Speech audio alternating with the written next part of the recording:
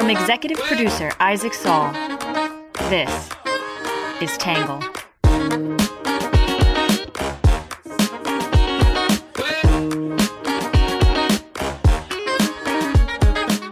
Good morning, good afternoon, and good evening, and welcome to the Tangle Podcast, a place we get views from across the political spectrum, some independent thinking, and a little bit of my take. I'm your host, Isaac Saul, and on today's episode, we're going to be talking about New York's 3rd Congressional District, the election that happened there on Tuesday. I've got some really strong feelings about this. I'm going a little bit nuts listening to some of the media narratives and coverage around this, so I'm going to unload a little bit in my take today because I've got some thoughts. For those of you who missed it, yesterday we released our Valentine's Day podcast with my wife, Phoebe. The feedback to it so far has been really, really nice. Just like very thoughtful, kind notes from people who wrote in. So thank you for those of you who did that. If you guys are interested in something a little different, you can check it out. It got put on our podcast channels yesterday morning. Hope you enjoyed that. And if you listen to that and you didn't notice, we did release our daily podcast yesterday, also a few hours later. So if you're looking for some breakdowns of the Trump-NATO stuff, you can just have a big Tangle day, a couple hours with me and Tangle, and go listen to those two podcasts. Without further ado, let's jump in today with some quick hits.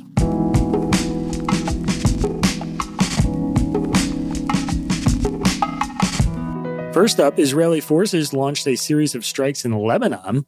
The strikes came in response to Hezbollah firing across the border at Israeli troops, killing at least one Israeli soldier and wounding 7 civilians.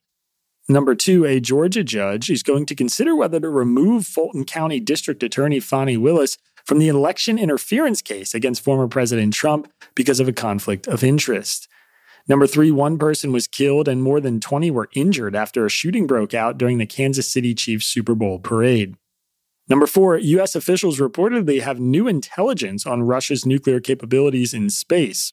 When the intelligence was briefed to Congress yesterday, some members insisted it be declassified and made public. Number 5, Special Counsel Robert Hur, who released a report criticizing President Biden's mental acuity, is considering testifying before Congress on his findings.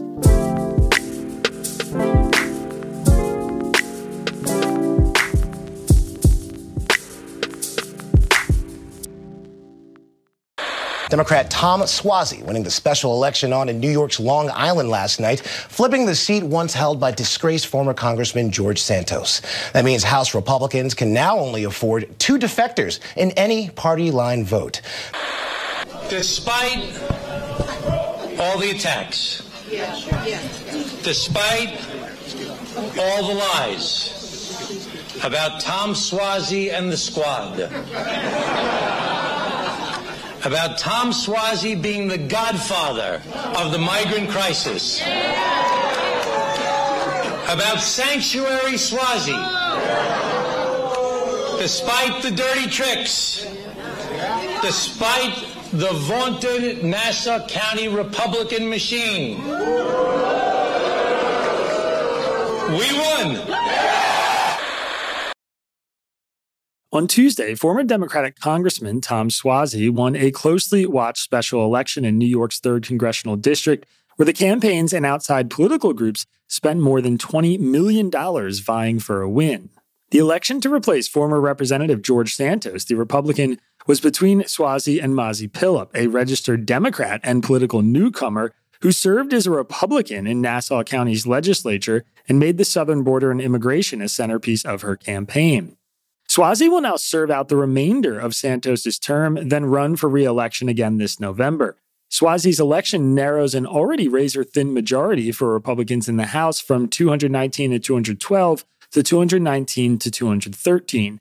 Thanks to 3 Republican vacancies in Congress, they can now afford to lose just 2 party votes on any bill that comes through the lower chamber.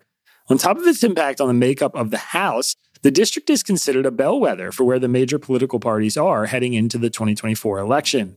New York 3, which stretches east from Queens to central Long Island, is racially, ethnically, socioeconomically, and politically diverse.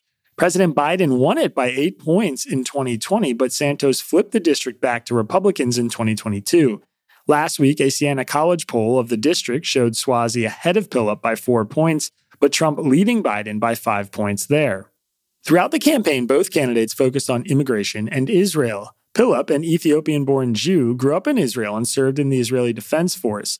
She regularly insisted to audiences that she would be a staunch supporter of Israel and emphasized the need to crack down on illegal immigration and support legal immigrants like herself. Suozzi, meanwhile, emphasized his centrist politics and moderate voting history in Congress, often bucking the Democratic Party on immigration and insisting on a border crackdown. Simultaneously, he told voters that it'd be more important to have another staunch Israel supporter among Democrats than among Republicans. He also questioned Biden's 2024 candidacy, even telling local reporters he thought Biden is too old and wasn't sure he'd ultimately be the nominee. Suozzi also hammered Pillop on abortion with advertisements that framed her as an anti-abortion extremist. Pillop has opposed a national abortion ban, but campaign material from Democrats associated her with a proposal to support a ban on abortions with no exceptions for rape or incest. Pillop, meanwhile, has been cagey about her support for Trump, evading questions about whether she voted for him in 2020. With polls showing the race in a statistical dead heat heading into the election, a last-minute winter storm added another wrinkle to the already complex race. Democrats who had emphasized early voting were confident they won the early electorate. In the end, turnout was low and the race wasn't very close, with Suozzi winning by nearly 8 percentage points and over 13,000 votes. Today, we're going to take a look at some commentary about what this race means from the left and the right, and then my take.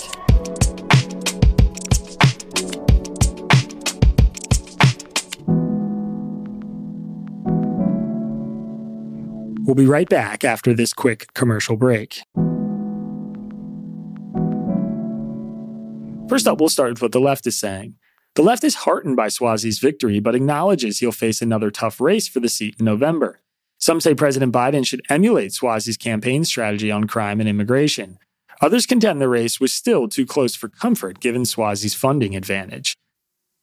In the New York Times, Gail Collins said Tom Suozzi makes Democrats look good for a New York minute. Suozzi hardly super-embraced President Biden, but he was certainly less standoffish about his party's leader than Pillop, Collins wrote. This was truly a big Biden win. Congressional races are mainly about the party and its leaders. The candidates are sometimes very, very colorful or very, very scary. But the only thing that really matters is which side has the most votes. Thanks to the folks in New York's 3rd Congressional District, the Republicans' edge in the House is now even itsy-bitsier. A mere 3 irritable members are enough to ruin any plan. Let's give the man credit and a little time to enjoy his victory, since the 3rd District is going to look very different in November when Suozzi will run for re-election, Collins added. The only thing you need to dwell on right now, people, is that Democrats won another seat in the House. When Suozzi is sworn in, the Republicans will have a squeaky majority of 219 to 213, making life even more miserable for House Speaker Mike Boring isn't necessarily bad Johnson.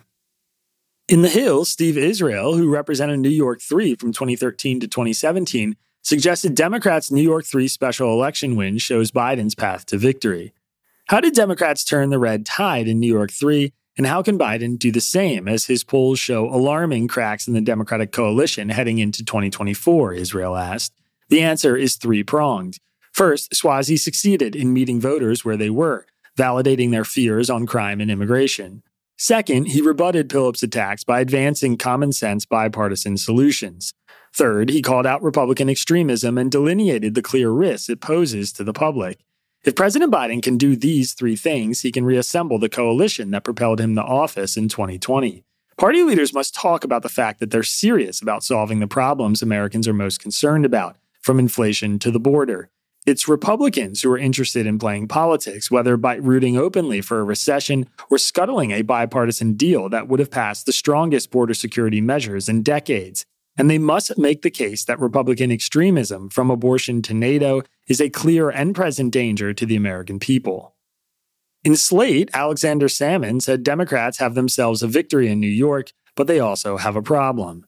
This race should have been a slam dunk.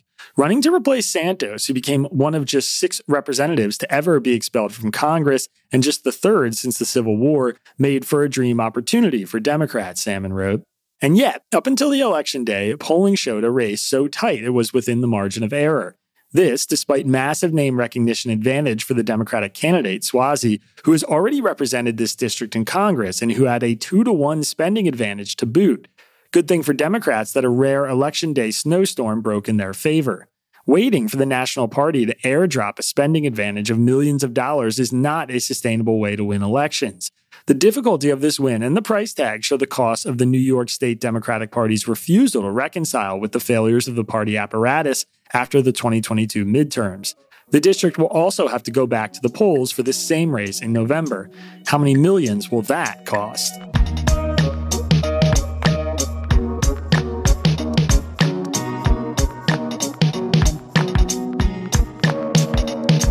All right, that is it for what the left is saying, which brings us to what the right is saying.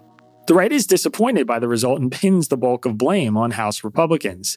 Some push back on the narrative that Swazi's win signals anything about Biden's prospects. Others worry that Democrats' superior voter turnout infrastructure will continue to win themselves elections.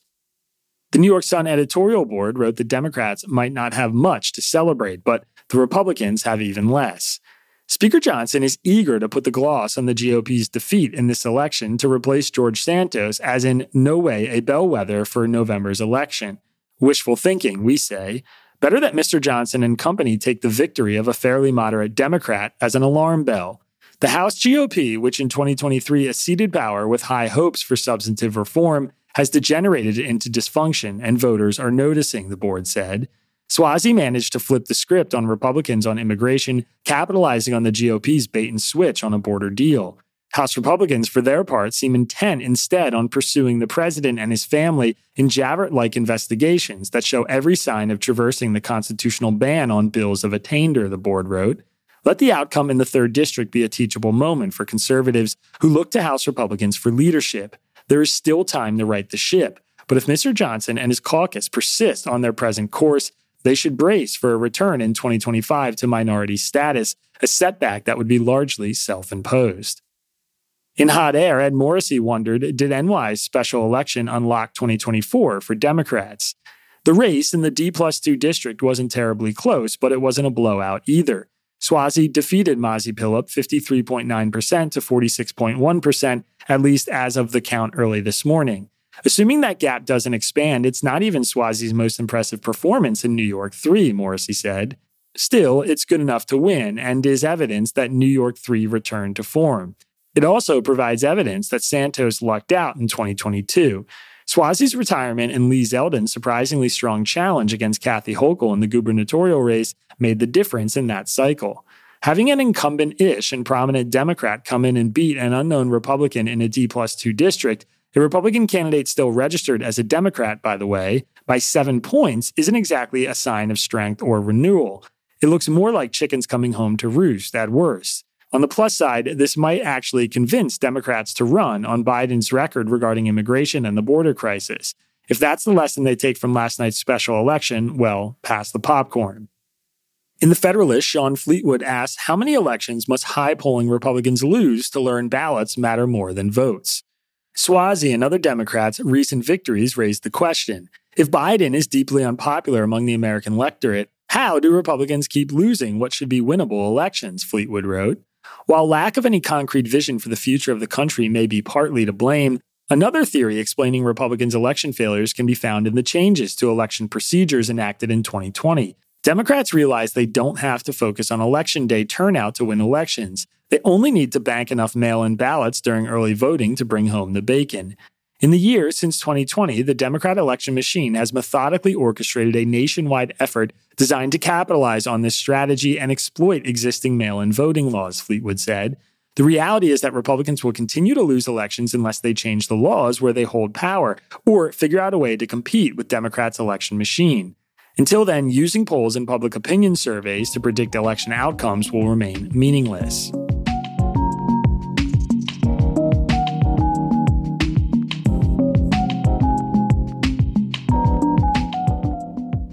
All right, that is it for what the left and the right are saying, which brings us to my take.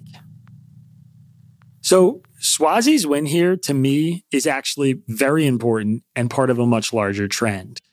If Republicans want to tell themselves a story to calm the nerves, this is the best I can come up with. Swazi had name recognition and better funding. He won roughly by Joe Biden's margin over Donald Trump in the district in 2020. George Santos was a historically embarrassing representative and dragged the party's local reputation down with him. Democrats voted disproportionately early, and then there was a snowstorm. Pillop, the Republican, is pretty new to a race like this and did not run a well-organized campaign where she got in front of voters. In fact, she was not particularly accessible and wasn't really able to articulate a clear, solution-oriented plan. Again, if Republicans want to ignore this result, that is what they can tell themselves. But here's a dose of reality. Since Roe v. Wade fell, and with Trump as the face of the party, Republicans have underperformed in almost every meaningful election that was not a foregone conclusion for almost 4 years. This is not an exaggeration. The party in the White House typically loses 28 House seats and 4 Senate seats in midterm elections on average. In 2022, Democrats shocked everyone by picking up a Senate seat and keeping Republicans' House majority so narrow, they have since spent most of their time fighting amongst each other and failing to pass legislation supported by majorities of their own party. Democrats succeeded in 2022 by running on abortion and against Trump-approved candidates in purple districts and states. Last April, Democrats won a state Supreme Court seat in Wisconsin that was considered a toss-up. Then in August, Democrats won an Ohio special election to reject a ballot measure that would have made it more difficult to enshrine abortion rights into law. Then in November, Democrats effectively swept every competitive race. They flipped Virginia's House delegation blue, passed a constitutional amendment in Ohio to ensure access to abortion, re-elected a Democratic governor in Kentucky and improved his margins, sat a liberal justice on the Pennsylvania State Supreme Court, and won a congressional special election in Rhode Island. And again, in another special election last month, Democrats flipped a Florida House seat. Democrats have also won a number of less followed but signal-laden seats across the country. They flipped countless school board seats in swing states, completed a seismic shift flip of a mayor's seat in Colorado Springs. Also in Colorado, Representative Lauren Boebert, who's become a household Republican name, had to flee her district and run somewhere else because it looked like she was going to lose. Democrats flipped a mayoral seat in Jacksonville and picked up a seat in New Jersey's state legislature. Not many people are talking about it, but the same day they won New York 3, they also retained their slim majority in the Pennsylvania House of Representatives by winning a Bucks County seat where I grew up, a traditional bellwether county in a bellwether state that is now trending left. On top of all of this, Democrats are out fundraising Republicans so badly that the RNC is forcing out its chair. All of this is happening at a time when Biden's approval numbers are terrible, economic sentiment is poor, Biden's mental fitness is becoming a massive problem, the border is in crisis, and the world feels unsteady as wars rage on in Ukraine and Gaza. And yet, Democrats are simply cleaning Republicans' clocks. Sean Fleetwood's piece under What the Right is Saying is one of the few that seems attached to this reality. I'm not opinionating here. These are the facts. The results are telling this story, not me, and conservatives need to wake up. All the polls showing Biden's low approval, all the media narratives about the border or Israel, and all the excuses about poor candidates or extraneous issues like a winter storm don't change the fact that Republicans just keep losing these elections. And while most on the right continue to refuse to acknowledge their losing streak, many in the media, including most people on the left, can't stop gnashing their teeth over how weak the Democrats are. Reading the coverage of this election made me feel like I was losing my mind. One of the things I regularly tell people who question the results of the 2020 election, people who can't believe that Joe Biden beat Donald Trump by 7 million votes, is to just look around. Look at what has happened since then. That result is consistent with everything we have seen in bellwether counties like this one for the last 4 years. Nobody is talking about election fraud in New York 3 or in Bucks County or in the 2022 midterms or the 2021 and 2023 special elections because there very obviously wasn't, at least not any significant election fraud, as most elections have some instances of voter fraud. Yet Republicans lost those races by similar margins and on the backs of similar voters as they lost 2020. They are losing independents. They are losing moderate Republicans. They are losing suburban women. Republicans have no response to Democrats on abortion. Swazi just drew a map for how Democrats can win in tough swing districts where a Republican opponent is making the border crisis the primary issue. Move to the center on immigration, criticize Republicans for not supporting the bipartisan Senate negotiated border bill, and then pivot to abortion. Game, set, match. We are all going to memory hole it now, but a few days before this race, both conservatives and liberal pundits were preparing for a Republican win. The Hill ran a headline about Democrats moving to, quote, avoid an embarrassing defeat in the district. CNN said Democrats are, quote, scrambling to stave off defeat. The New York Times published a piece about a GOP revival in New York 3. The Federalist interviewed Pillup and published an entire story about how the race was going to be about the border crisis. National Review called the district an immigration bellwether and centered the story on Democrats' underperformance in New York in 2022, which was basically their only underperformance anywhere in the last 4 years. And then, this race wasn't close. Suozzi had a 4-point lead in the final polls, then doubled it in the ballot box. When this happens to Republicans' favor, everyone in the media freaks out about whether polls are underrepresenting Trump and Republican voters. Yet very few people are asking whether Democratic enthusiasm is being undercounted. But they should be, because Democrats keep outperforming the polls and the narratives. There is a tough reality here that the GOP has to deal with before 2024 if it wants to retake the Senate, defend the House, and re-elect Trump. They are losing competitive elections. They are not changing their strategy, and the face of their party is very unpopular. They do not have a palatable message on abortion, let alone a winning one. They're no longer negotiating on a solution to the border, and they are following Trump's lead on every national issue, despite the fact his name hurts them in general elections and competitive races.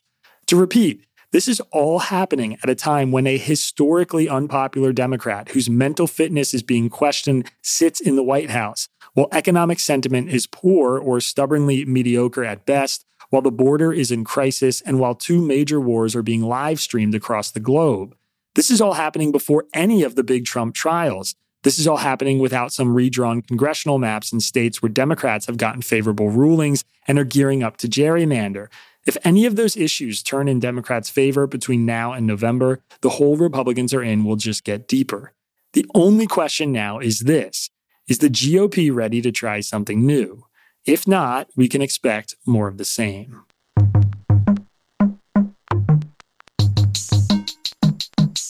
We'll be right back after this quick break.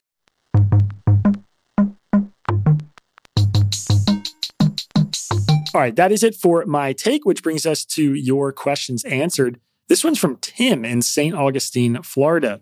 Tim said, a lot can happen between now and November. Biden's health is frail and can change overnight. Trump's entangled legal mess could drag through the summer with verdicts only weeks before November 3rd. Plus, Trump really is more emboldened than ever with his off-the-cuff comments. He could quite possibly derail himself at any moment.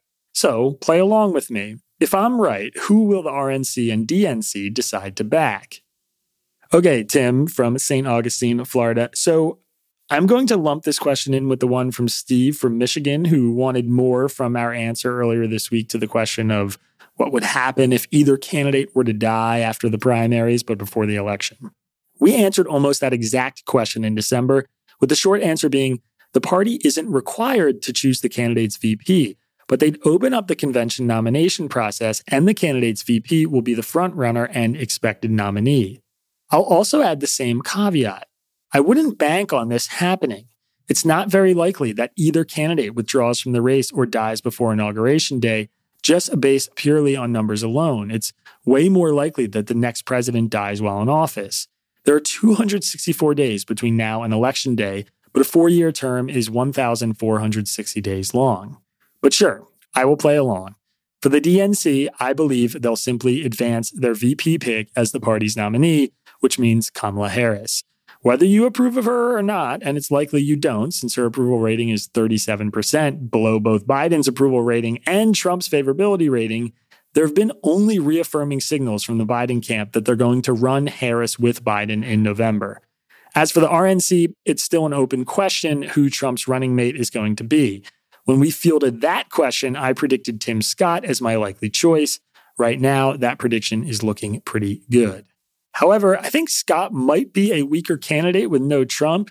So if Trump is removed from the ticket, I could see the RNC's delegation to pick someone else to take Trump's spot. I think maybe Ron DeSantis is up there in that conversation. Despite his weaker election performance, I do think he is the closest to Trump on a lot of issues and the most likely to rally the base. But I'll say again, This is all hypothetical, and I don't think we're going to see anything other than Biden and Trump in November.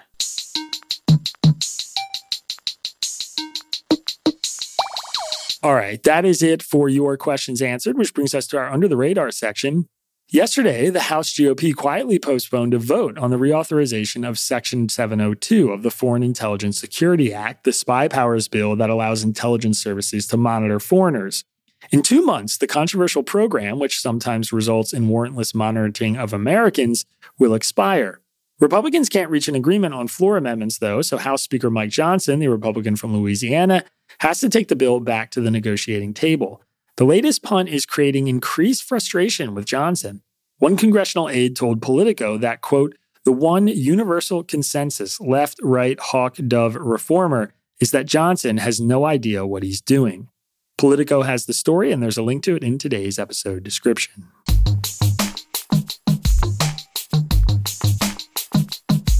All right, next up is our numbers section. The amount spent by Democrats on advertising for the New York 3 special election is $13.8 million. The amount spent by Republicans on advertising for the special election was $8.1 million. The approximate number of people who voted early in person in the special election was 80,000.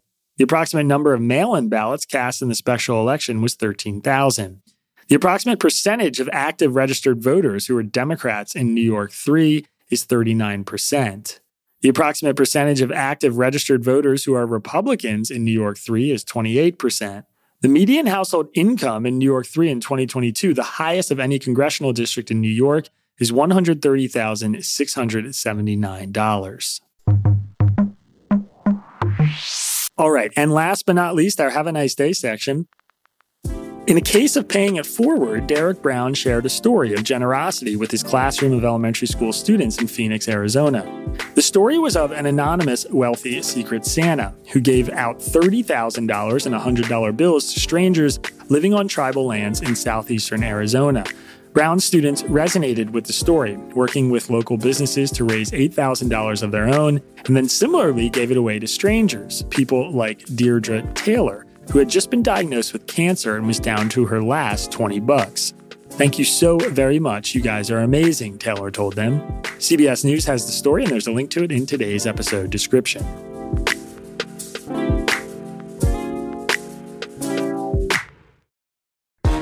All right, everybody, that is it for today's podcast. A quick reminder, tomorrow's Friday. That means if you want to get a Friday edition newsletter in your inbox, you have to become a Tangle member. You can do that by going to readtangle.com and clicking membership and becoming a member. Also, keep an ear out for Sunday. We're going to be trying to release these podcasts with me and Ari every Sunday where we talk about our Friday edition. We wrap up the week. We chat about whatever breaking news is happening. We're going to be sitting down, I think, hopefully recording that podcast later today on Thursday. As always, talking about everything that's going on. And yeah, we appreciate you guys tuning in. This is a new thing for us, but it's been really fun. The feedback's been really great. And if you're looking for something to do lazily Sunday morning while you're doing dishes, having breakfast, getting out of bed, the podcast is a great choice. So maybe we'll see you then. Otherwise, have a good weekend.